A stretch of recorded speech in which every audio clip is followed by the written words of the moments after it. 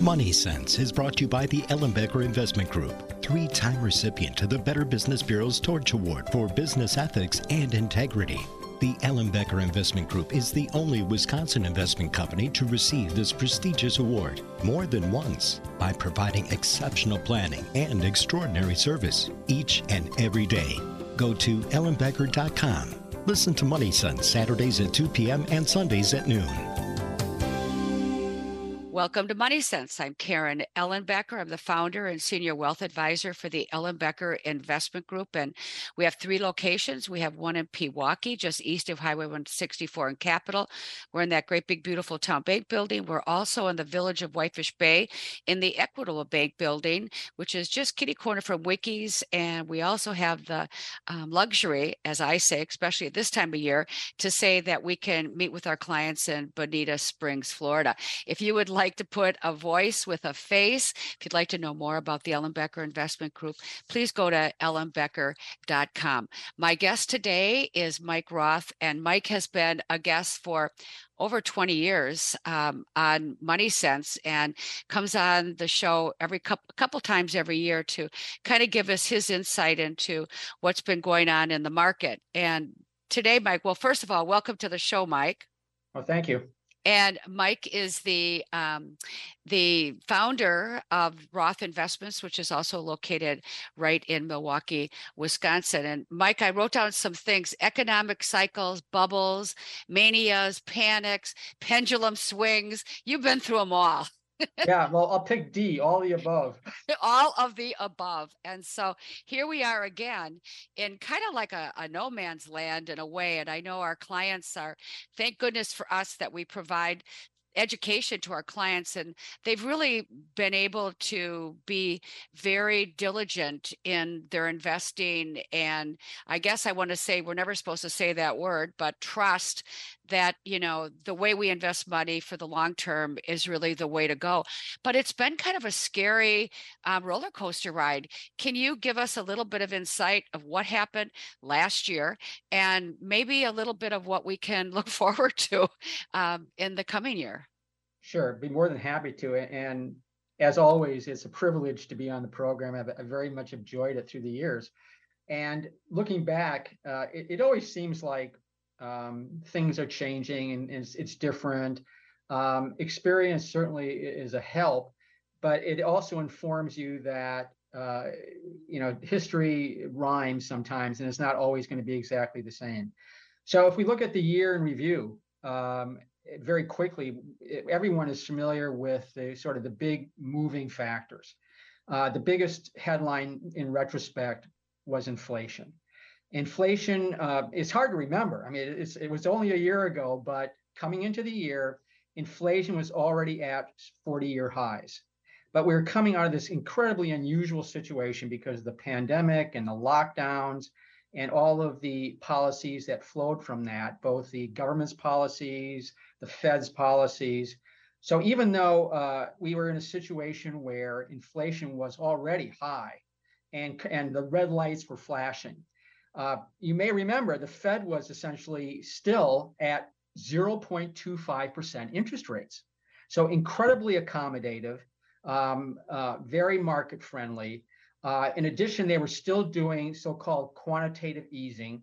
So they were using its balance sheet to buy securities. So essentially still just flooding the economy with money. Now you may say, well, why were they doing that if the inflation indicators were flashing red? Well, the big concern at the time was that we needed to rev up the economy because we had just gone through this lockdown, and everyone said, well, we've got to restart the engine, right? We're starting. I could see the ground below. We got to get the engines going. So I think the Fed was erring on the side of let's continue to be accommodative as we were during the lockdown, because we need to come out of the lockdown. We got to get the economy going. And so again, I'll refresh everyone's recollection. The term at the time was that the inflation was transitory. Right? We heard that. The Secretary of the Treasury, Janet Yellen, transitory inflation. So yeah, inflation's high, but it's transitory. And I don't think they were just giving that lip service. I think they believed it because, again, this is a very unusual inflationary scenario. Yes, you had inflation because of very accommodative Fed policy. They were pumping money into the economy. We also recall that the government had programs all over the place. They were spending billions and billions of dollars on various programs to keep the economy going and to restart it. So these are the stimulus programs and the checks being mailed to people who were out of jobs, or to the point that it became detrimental because people didn't want to go back to work. They were getting paid enough to stay home. But billions were being pumped into the economy. In addition, so you had, on the one hand, demand was being, a tremendous amount of stimulus was being pumped into the demand side. Now, on the supply side, again, we'll recall, we had all these supply chain issues. Now, they've abated in the present, but back then, oh my God, there's shipping containers lined up outside the port of Los Angeles, halfway to Hawaii. And you can't get the chips. Car manufacturers can't get the chips for their cars, on and on and on. So we had all these supply chain issues because we had outsourced so much of our supply chain that other countries that were in lockdown status, most notably China, suddenly were creating all these supply chain issues. So you have that factor. So you have a crimping of supply, a boosting of demand. In addition, there was a war going on in Europe, which meant, of course, that certain items, certain pivotal items, fertilizer, obviously oil and gas, particularly for Europe, coming out of Russia. So to the extent that all these sanctions were starting to get piled up on Russia, and Ukraine was beginning to get hammered because of the invasion, that was creating inflationary pressure by restricting supply of those critical items. So you had this sort of weird combination of factors that were boosting demand, constraining supply. You also had a sort of a special situation going on in labor, and labor is always a big focus for the Fed, because the idea that wages might get into an inflationary spiral is something that's very concerning to them, because wages are very sticky. Once wages go up, it's tough for wages to come back down. It's not like cutting the price on a can of beer or something. So you had a situation where companies were trying to restart, and they couldn't find workers. And part of this was, as we said, you have a stimulus program which was disincentivizing people to work. In addition, you had a lot of people who went through the pandemic experience and either were still afraid to go back to work, or decided, what, I'm close enough to retirement, forget it. I'm not going back, or I've discovered a whole new lifestyle, or whatever. But we had a labor problem. So we had more jobs than we had people, which was creating a wage push on inflation. So it's an inflation mess. And the Fed is looking at this and thinking, well, we've got two competing issues here. We've got to restart the economy coming out of lockdown, but we also have to keep an eye on inflation. But I think they really felt, there's lots of things here which are temporary. Government programs will end. The supply chain will sort itself out. So let's just keep the foot on the accelerator for a while. So as I said, into the first quarter of last year, up until March, interest rates were still super low. And then March, I think it began to dawn on them that we're losing control of this, that inflation's getting worse. And indeed, inflation kept getting worse. It peaked in June at around 9%. And they did an about face. And they said, you know what, we've got to shift our priorities, that we think the economy, which at that time was still pretty weak, GDP in the first quarter was about minus 1.6%, so down. In the second quarter, it was minus 0.9%, again down, but small. But I think they felt like, well, the economy seems to be sort of hanging in, probably on the cusp of reigniting. So let's shift our focus. Oh my gosh, we can't get behind the inflation curve.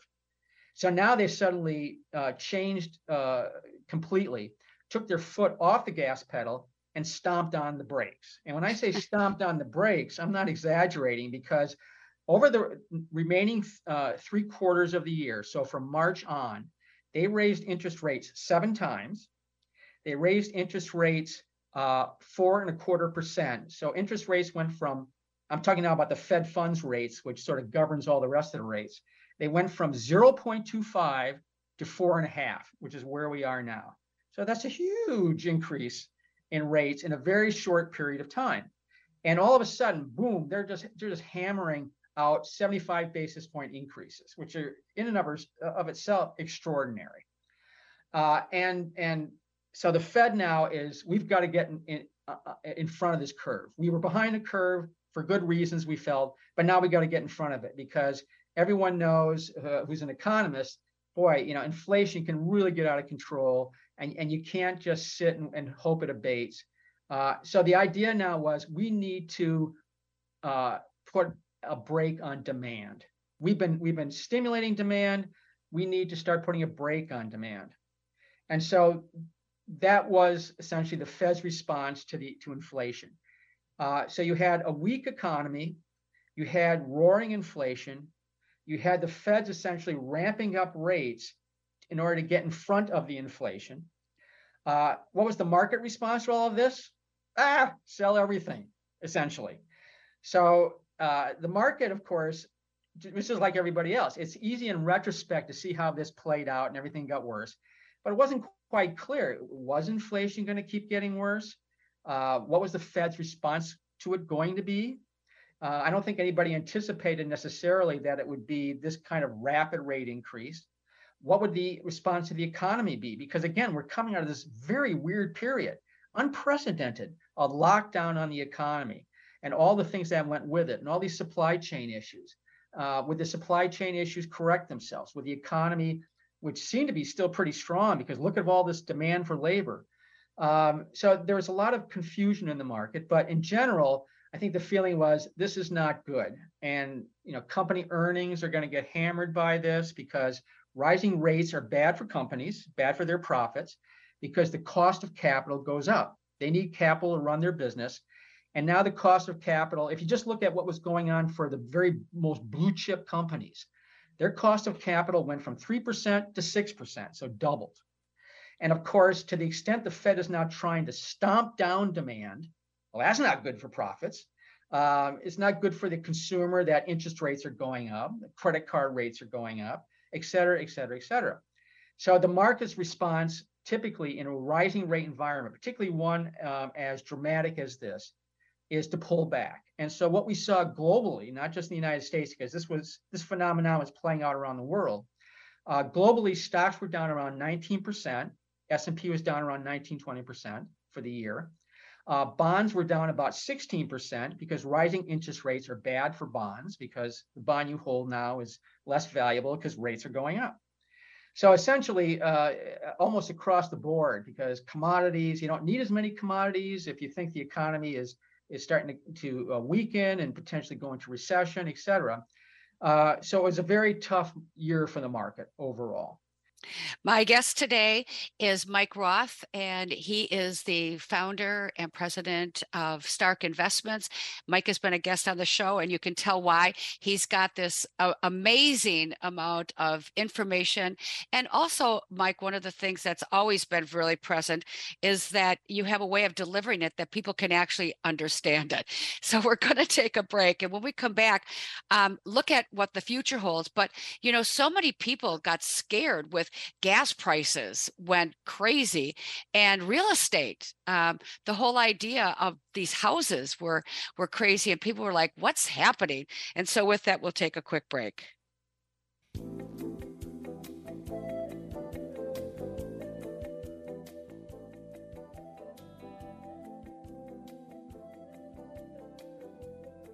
Welcome to Money Sense. I'm Karen Ellenbecker, and as I said earlier, I'm the founder and senior wealth advisor for the Ellenbecker Investment Group, and it's just such a pleasure to do this show. We've been doing it I've been doing it 35 years, and that's a really long time, and I've had the opportunity to meet so many wonderful people as guests that have come on the show and have really enlightened me as a financial advisor to really service and create a company that I believe really focuses focuses on education and focuses on our clients and also focuses on our employees, because without them, without my listeners, where would I be?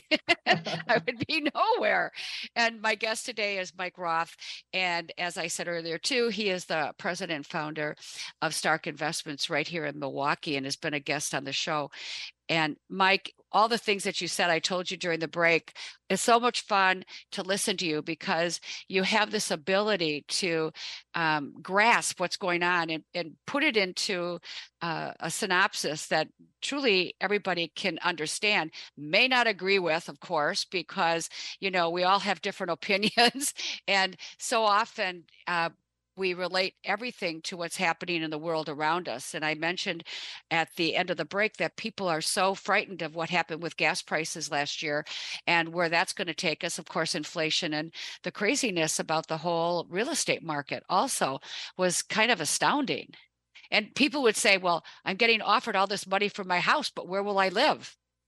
Yeah, exactly. And of course, things change very quickly. And now we're seeing just a little sidebar on the real estate market, you're starting to see the market roll over a bit because obviously the affordability of homes is bad. It's just bad. Let's call it bad, right? Because we all know mortgage rates have been in the sort of 6%-ish range, which is maybe for people like us who have been around for a long time, not so bad. But if you've grown up in an environment where mortgage rates were, 1%, 2%, very, very low, this is mind-blowing and also unaffordable, just unaffordable for more people, obviously.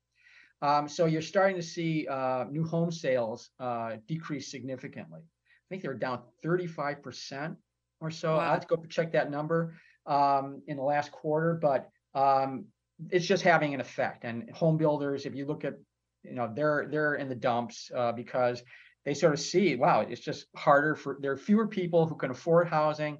And fewer people who, particularly if you think you're going into a recession, just really want to sort of take on that kind of purchase right now. Well, and rents have gone up so much. So it's just a domino effect. Exactly. Although it's interesting, rents have moderated in the last few months. And also, there's actually an article yesterday I was reading, which said that demand for rental units is down. Say, well, how is that? Yeah, exactly. I think everybody did sort of the double take on that. And they said, essentially, rental demand is a function of household formation. And in this uncertain environment, you're just seeing fewer people forming households, or to the extent that, for instance, that they graduated from college, and normally their first move is to get a job and rent an apartment of some sort. More and more, they're living with their parents. Because, again, uncertainty is sort of fueling a reluctance to make even a lease commitment at this point. So it's just sort of a little side note. So let's run with that. Confusion right now and uncertainty. And I'm gonna talk just a moment about the current situation, and then really go into what people want to hear about, which is what can we expect in the year to come. So I'm just going to quote Churchill here because the great master orator, I think, captured it well. So back in the 40s, after the first big Allied victory, he went on the radio and he said, "This is not the end. It is not even the end, the beginning of the end." But he said, "This may be the end of the beginning." So if you're thinking about where are we, I think we are sort of at that Churchillian end of the beginning. So we've gone through the pandemic, we've gone through the inflationary spike, and so now we're entering sort of the next phase. The Fed is fighting the fight.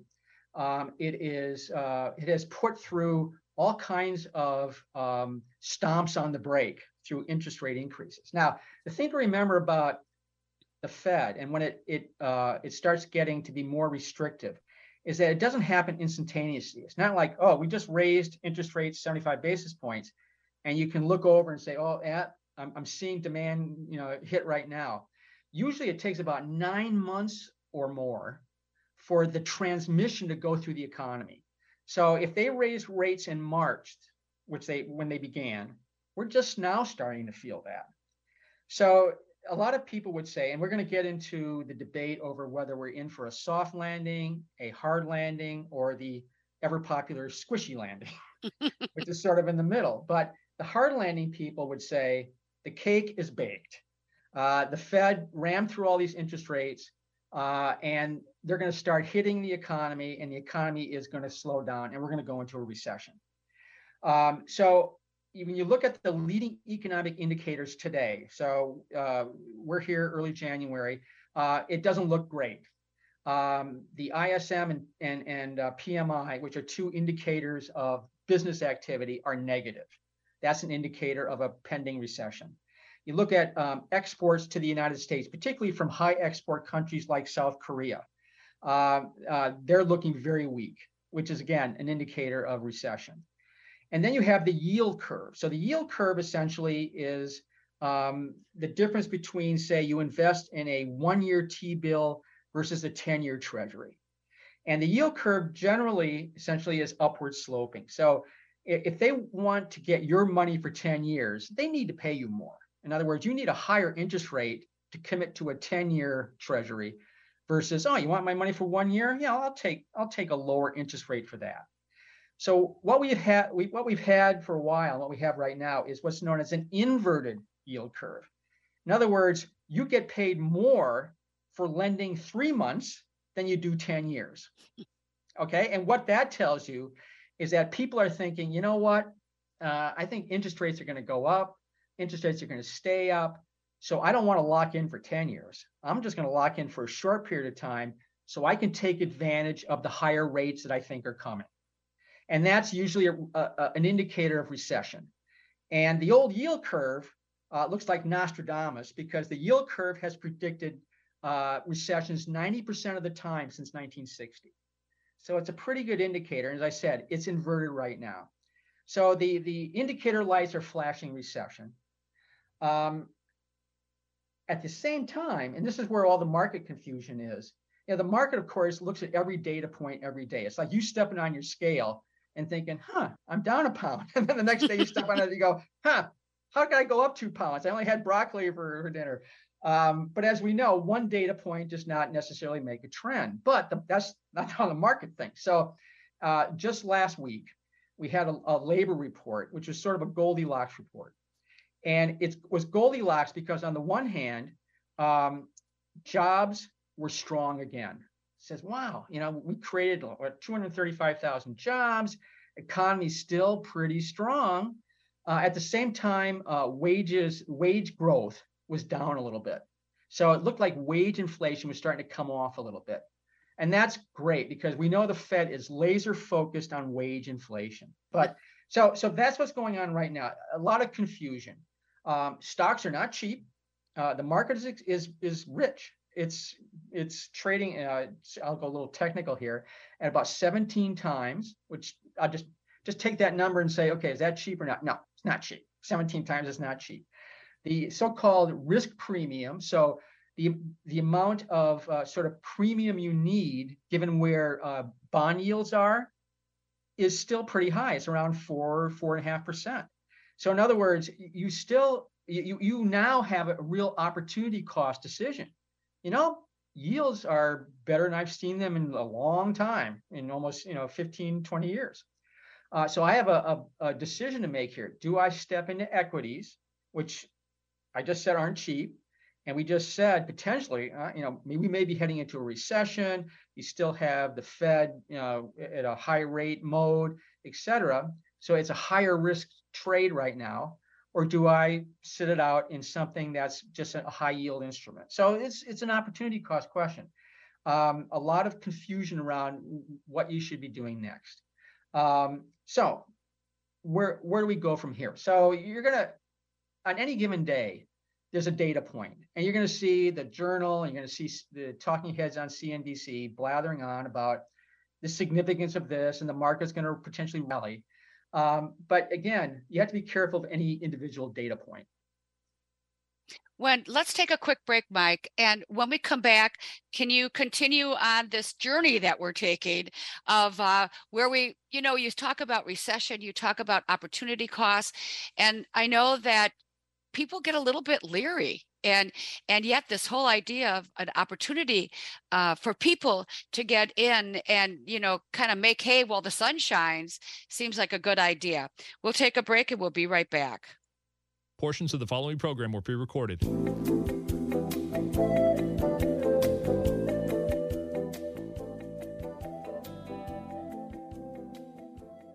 Welcome to Money Sense. I'm Karen Ellenbecker. My guest today is Mike Roth, and he has been talking about where we've been in this crazy economy and where we're going. And the end of our last segment, Michael was talking about this is a choice for people. You're kind of at that crossroads where do you want to sort of sit back on the sidelines and wait and see, or do you want to take that opportunity to jump in and get into the market? Mike, that's always a dilemma. It's the eternal dilemma. And as I was highlighting, the perplexity of the current moment is such that it's more confusing. It's always confusing. It's more confusing than normal for all of the things we've just been discussing. And I was just talking about how you should expect that the market will react to individual data points, but you really have to sort of distinguish between the signal and the noise. So any given day, there's a lot of noise. This is happening, that happening. Oh, this report came out. But you have to try to figure out what is the signal here.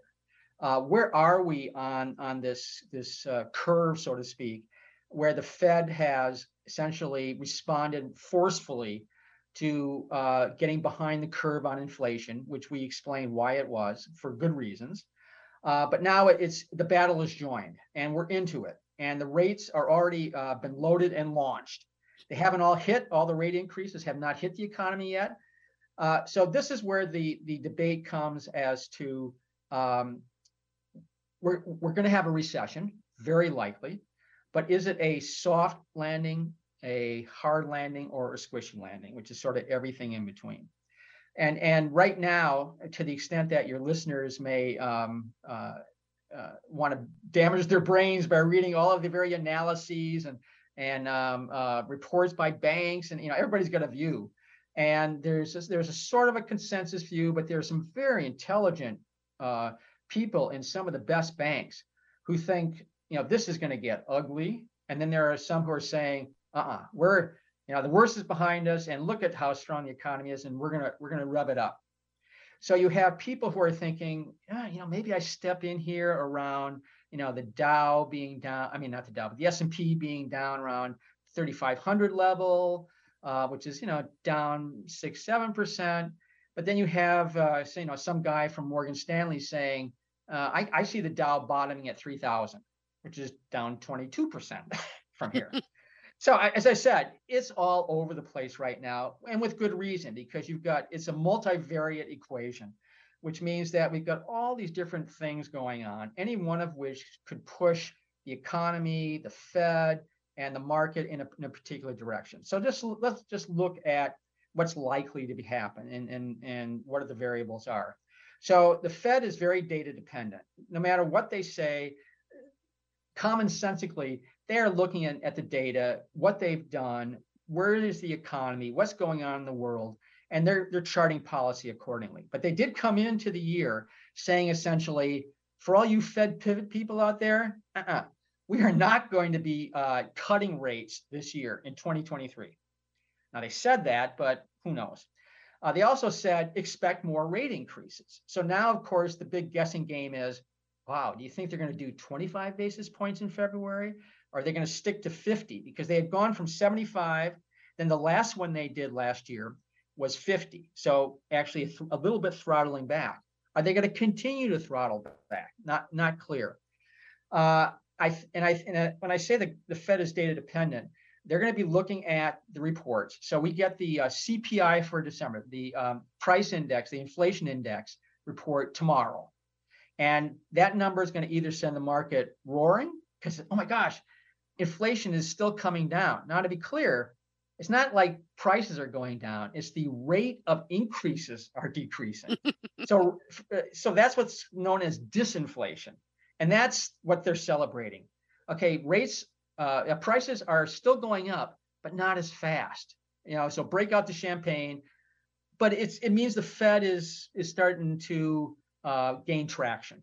And that's a good thing, because the more traction it gains, the sooner the torture will end and Fed rates will stop going up. So that's the thinking. So the soft data people, the soft landing people are essentially pointing at the things that support their belief. They're pointing at that jobs report. Man, that jobs report, solid economy, still making jobs. Wages are starting to, pull back some, and I say pull back in rate of increase, but still just inflation in wages. We know the Fed is really focused on that. The Fed is also focused on the unemployment rate, because we still have a situation where there's like 1.7 jobs for every worker. So the Fed wants to see unemployment go up, probably double. So unemployment right now is around 3.5%. They'd probably like to see it more in the 6 to 7% range. Then they'll feel like, yeah, we're starting to really get to a point where the economy is going to correct itself. Labor imbalances are going to correct themselves. But the soft landing people are laser focused, as I said, on that jobs report as a sort of early indicator. And if the CPI comes in a little weaker tomorrow, they'll be focused on that, and they'll say, here we go. Earnings are going to be flat, not down. Everyone's thinking that fourth quarter earnings are going to be a disaster, and all the forward guidance is going to be bad, and they're probably right. Fourth quarter earnings, which start this week, are going to be poor, and the forward guidance, by definition, is going to be bad, because there's no incentive for a CEO to overpromise in this situation. They might as well lowball it, because everyone's thinking there's going to be a recession, so there's no incentive to do otherwise. So they're thinking, wow, the soft landing people, it's going to be not that bad. And the Fed's going to begin, they may not, okay, all right, fine. They may not start cutting rates, but they're going to stop raising rates. Okay, so that's good. That's the soft landing. And then the hard landing people are going, are you out of your mind? There are so many Fed increases already in the pipeline. The recession is guaranteed. And the Fed can't pull those rate increases back, and they're not going to pull the rate increases back. And it's going to take a while for unemployment to correct itself, because we just came through the whole wonky pandemic layoff, stay home thing. Oh, by the way, did I mention the market is not cheap? So a not cheap market where profits are going to get hammered is going to go down. So this is where you get into so we got the soft landing people. I got the crash landing people who think it's going to be down, market down 22%. And then there's everything in between, which of course is the likelihood is that it's going to be somewhere in there. And nobody knows. You got to be out of your mind to try to predict that, because as I said, you've got all these different variables going on. So on the plus side, you do have supply chains freeing up. So yeah, chips are starting to come in. So that's on the plus side. Supply will increase. You do have the Fed obviously no longer being accommodative. They're being quite restrictive. So demand will pull back. You do also have probably the end of the Uber stimulus government program, because we now have a divided Congress, which means that the Democrats can't just simply push through the kind of spending that they've done in the past, whether you agree with it or not. That's not a political statement, it's just a fact. So you have more of a stalemate gridlock scenario in Congress. So that means you're probably not going to get this sort of, again, overstimulation of the economy. You're going to still have war, and I think that could go on for quite some time, and all of the restrictions that go with it. But it feels like the world is sort of adapting to it. So if that's the worst case we have, and hopefully worst case best case would be obviously peace. But if the war just continues on the way it has been, from just a purely economic standpoint, that's probably not going to be terrible bad news. So you put that all together and you probably say, yeah, we're going to have a recession, not soft, not super hard, probably somewhere in the middle. And this is probably going to go on for a while.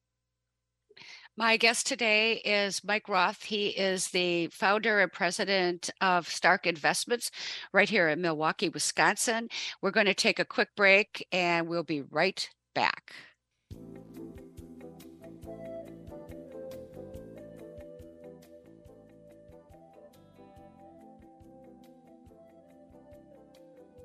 Welcome to Money Sense. I'm Karen Ellenbecker, founder and senior wealth advisor for the Ellenbecker Investment Group. If you'd like to know more about us, about me, you can go to ellenbecker.com. My guest today is Mike Roth, and he has been a guest on the show for over 20 years, giving us insights into what's happening in the market.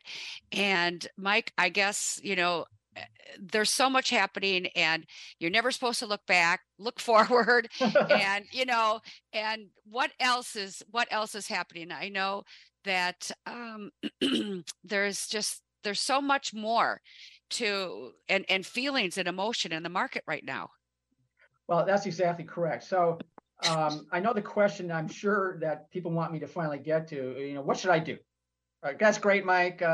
Appreciate all the information, but how should I be thinking about the market? And we touched on it a little bit, noting that you have more options than you have had traditionally, because for the first time in a very long time, as we said, yields are decent. I say that only with historical perspective of, they're not zero, and you can get 3-4%, depending upon what you're investing in, with varying degrees of risk, without taking on equity market exposure. So that's a choice, and it depends upon where you are, your risk appetite, et cetera. But you have that choice. We've already outlined that there's all kinds of ways this market can go in the months ahead, because there's all different ways the economy can go. It can go into recession of varying degrees of depth and severity and duration. The Fed response probably isn't going to change a whole lot, other than the fact that they're probably going to get to a point where they're just going to sit where they are and let everything they've done sort of seep through to the economy. We are going to see changes in the labor market. One thing about that labor report that everybody got excited about, you can't just always take these headline numbers at face value. So when you deconstruct the number of new jobs created, most of them were part-time jobs, and most of them were in lower paying professions.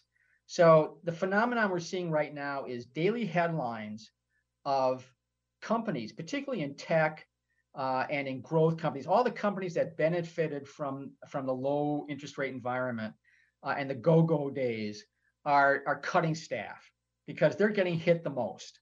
So layoffs at Amazon, layoffs at this tech company and that tech company, et cetera. So you're seeing a trade-off of high-paying white-collar jobs, six-figure jobs, for lower-paying hourly jobs that are often part-time. So there's a qualitative aspect to this that is not good for the overall picture. So I'm just throwing that out there for the people who are leaning too heavily on the jobs numbers. But the reality is that the predictions for the market are, as I said, all over the place. I think generally people are thinking flat to down 7% is probably most people's glass half full consensus view. And so that might lead people to think, I might start dipping my toe in if the S&P gets down to 3,500. So the market can go down some. I'm not necessarily ever going to call the bottom, because I certainly haven't done it in 20 plus years. But I'll start getting back into the market, taking on some risk. On the other hand, you have the people who are, really smart people, good people, just like the people who think it's going to go down a little bit, who are saying, this thing is going down 20 plus. It's going down to 3,000. So if you get suckered into buying at 3,500, you're in for a ride. The answer is, who knows? Nobody knows. These, as I said, all smart people, all looking at the same data sets, all drawing upon their experience and coming to very, very different conclusions. So all you can do as an investor is understand your situation. Hopefully you have a good advisor like you, Karen. That's a little plug. You have to sort of figure out where you are, what's your risk appetite, what's your duration of investment. Now, if you're going to ride this out long term, you're not going to call the bottom. So at some point into weakness, you do start adding exposure, or you just hold on to exposure. The worst trap is to end up in these cycles of emotional investing where the market starts to rally, you buy, market goes down, you panic, you sell. So you're into the buy high, sell low cycle, which is not the cycle you want to be in. I guess that's my sort of guidance going forward. I think I'll move on from that to talking about what I think is going to be a new world that we're entering. So, as I said earlier, Churchill had this great insight. And so, to the extent that we are at the end of the beginning and not the beginning of the end, and when I say end, it's probably the end of a lot of the experience that we've had over the past 20 some or more years. And for people who've been in the investment business for a long time, this will resonate with them because they've lived through it. But there are also people, a lot of people, in fact, I would say most of the people on Wall Street, because it's a young person's game, who have never experienced sort of the world I'm about to describe. So we've been in a world of ultra low interest rates, free money, almost, negative interest rates. I mean, the kinds of things that, prior to 20 years ago would have blown economists' minds. How can interest rates be negative? But yeah, they just stopped being negative a few months ago for the first time in years. So for a variety of reasons coming out of the 2008 period, we've been in an era of extremely low interest rates, extremely accommodative monetary policy, government deficits, everybody essentially levering up. So there's a huge amount of leverage in the system. Credit card debt right now, and this is also a reflection, obviously, of potentially going into a recession. Credit card debt is at an all-time high in the United States. It's about $940 some billion. This is at the same time as credit card interest rates are at an all-time high. I didn't know this, but astoundingly, it's almost 20%. So put that together, more credit card debt than ever with higher rates than ever. So, people just have to be getting hammered. I mean, I probably your listeners would never think about this, but certainly if you're digging a hole, the old admonition is quit digging, right? You're in a hole, quit digging. So, no matter whatever you may be struggling with, credit card debt is not the way to go because the interest rates are loan shark level right now. But nonetheless, that's where we are. And when you look at other consumer debt, so-called non-revolving debt, these are student loans, auto loans, everything else, it's like $3.5 trillion. So the leverage is sky high everywhere you look. So I think when you talk about the new world, people are going to have to really, I think, plan and look ahead as to what they're doing and how they're spending their money, because we're never going to see those low interest rates again, but everybody has gotten so used to it. The other thing that I have to just mention that is coming up all the time is that there are 10,000 people a day retiring as baby boomers for the next 10 to 15 years. And Mike, they're also looking at what does this world look like to me? So you've got this very young generation that you've been talking about, and then you've got this retired generation, huge, that's going out there, and we're both looking for different things.